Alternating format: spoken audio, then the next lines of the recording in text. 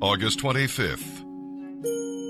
And now, as we turn our attention to the reading of the New Testament, we'll be looking into the book of 1 Corinthians, chapter 16, verses 1 through 24. And before we begin the actual reading, here's what's going on there.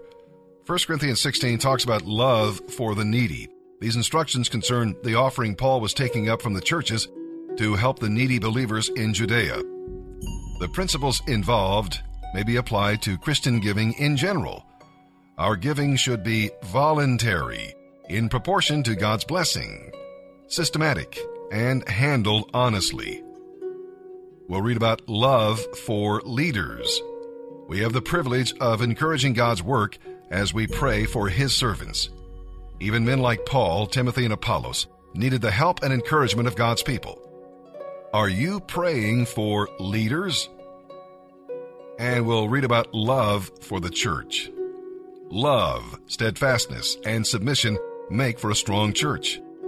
When you have people who are devoted to the work of the Lord, people who refresh you in the Lord, well, God is going to bless them, and you're going to be blessed in the process. What a joy to be part of a church family that ministers in love. And we'll read about love for Christ. Oh, come, Lord, come is a prayer that reveals Paul's daily anticipation of the return of the Lord. When he made his plans, he included the blessed hope. Do you love Him and love His appearing? And with that, let's begin today's reading in the New Testament. August 25th. 1 Corinthians chapter 16, verses 1 through 24. Now, about the money being collected for the Christians in Jerusalem. You Corinthians should follow the same procedures I gave to the churches in Galatia. On every Lord's Day, each of you should put aside some amount of money in relation to what you have earned and save it for this offering. Don't wait until I get there and then try to collect it all at once. When I come, I will write letters of recommendation for the messengers you choose to deliver your gift to Jerusalem. And if it seems appropriate for me also to go along, then we can travel together. I am coming to visit you after I've been to Macedonia, for I am planning to travel through Macedonia. It could be that I will stay a while with you, perhaps all winter, and then you can send me on my way to the next destination. This time, I don't want to make just a short visit and then go right on. I want to come and stay a while, if the Lord will let me. In the meantime, I will be staying here at Ephesus until the festival of Pentecost, for there is a wide open door for a great work here, and many people are responding. But there are many who oppose me. When Timothy comes, treat him with respect. He is doing the Lord's work just as I am. Don't let anyone despise him. Send him on his way with your blessings when he returns to me. I am looking forward to seeing him soon, along with the other brothers. Now, about our brother Apollos, I urged him to join the other brothers when they visit you, but he was not willing to come right now. He will be seeing you later, when the time is right. Be on guard. Stand true to what you believe. Be courageous. Be strong. And everything you do must be done with love. You know that Stephanas and his household were the first to become Christians in Greece, and they are spending their lives in service to other Christians. I urge you, dear brothers and sisters, to respect them fully and others like them who serve with such real devotion. I am so glad that Stephanas, Fortunatus, and Achaicus have come here. They've been making up for the help you weren't here to give me. They have been a wonderful encouragement to me, as they have been to you too. You must give proper honor to all who serve so well. The churches here in the province of Asia greet you heartily in the Lord, along with Aquila and Priscilla, and all the others who gather in their home for church meetings. All the brothers and sisters here have asked me to greet you for them. Greet each other in Christian love. Here is my greeting. which I write with my own hand, Paul. If anyone does not love the Lord, that person is cursed. Our Lord, come. May the grace of our Lord Jesus Christ be with you. My love to all of you in Christ Jesus.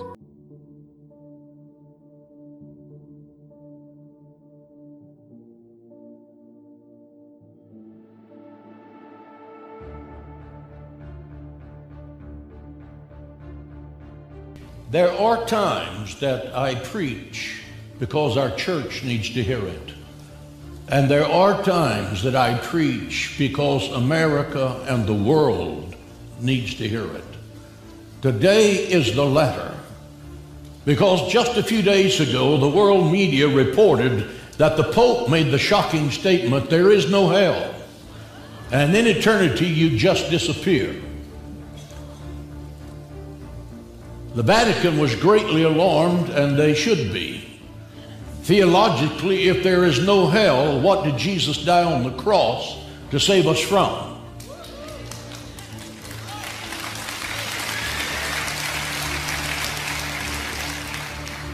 If there is no hell, where the ungodly pay for all eternity for their sinful conduct on earth, why is the Bible saturated with the message of the reality of hell from the beginning to the end? I know that a lot of you in this audience are saying, why preach on hell to our enlightened generation? Well, let me tell you that our enlightened generation is turning America into hell on earth.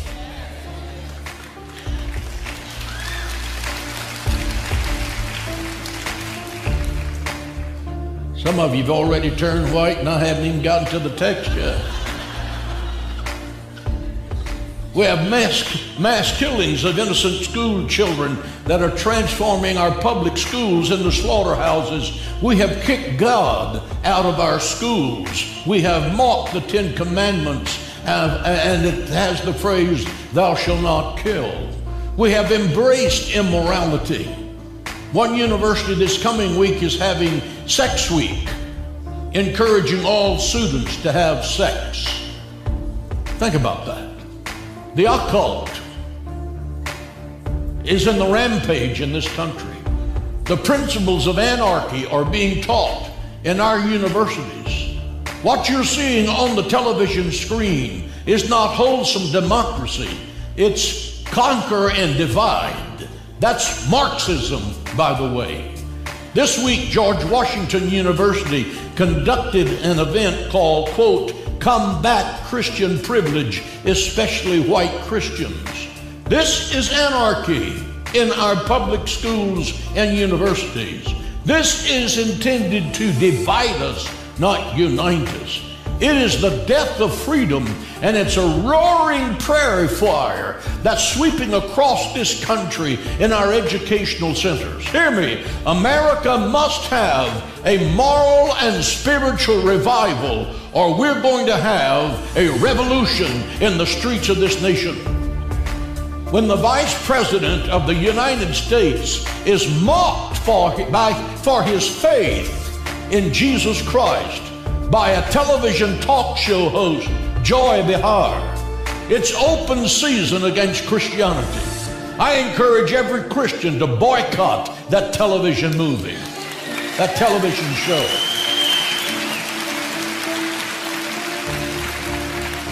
If there is no hell, why did Moses write in Deuteronomy 32:22, for a fire is kindled in God's anger and shall burn in the lowest hell?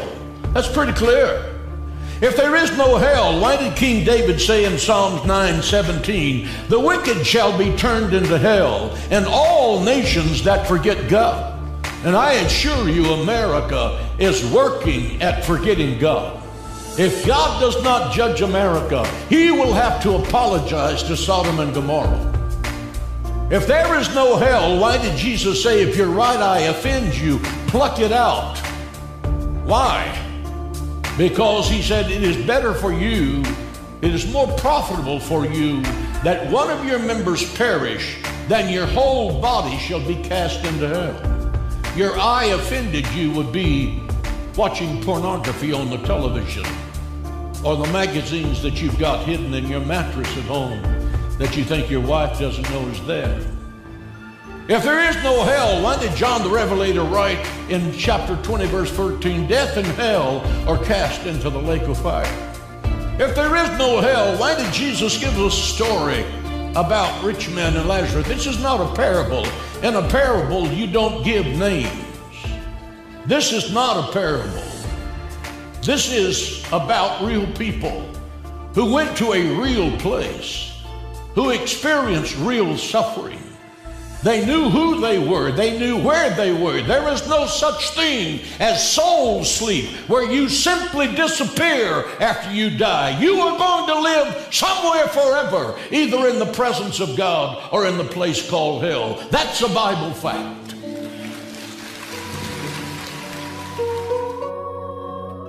Psalm 40, verses 1 through 10. We'll read about waiting. While experiencing trials at the hands of his enemies, David asked God for help, but the answer did not come immediately. He waited, and then God worked. What a change took place. David went from a pit to a highway, from miry clay to a rock, and from crying to singing. We'll also read about witnessing. When God does a great thing for you, share it with others.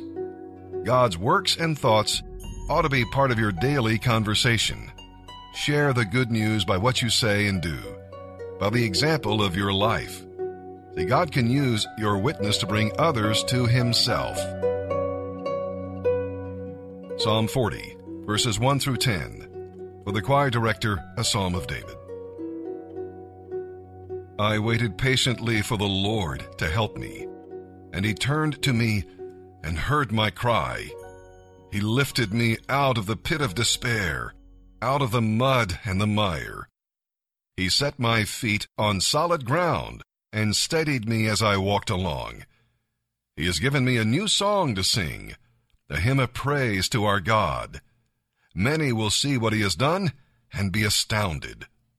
They will put their trust in the Lord. Oh, the joys of those who trust the Lord, who have no confidence in the proud, or in those who worship idols. O Lord my God, you have done many miracles for us. Your plans for us are too numerous to list. If I tried to recite all your wonderful deeds, I would never come to the end of them. You take no delight in sacrifices or offerings. Now that you have made me listen, I finally understand. You don't require burnt offerings or sin offerings. Then I said, Look, I have come, and this has been written about me in your scroll. I take joy in doing your will, my God, for your law is written on my heart. I have told all your people about your justice. I have not been afraid to speak out, as you, O Lord, well know. I have not kept this good news hidden in my heart. I have talked about your faithfulness and saving power. I have told everyone in the great assembly of your unfailing love and faithfulness. Proverbs 22, verse 1. Choose a good reputation over great riches, for being held in high esteem is better than having silver or gold.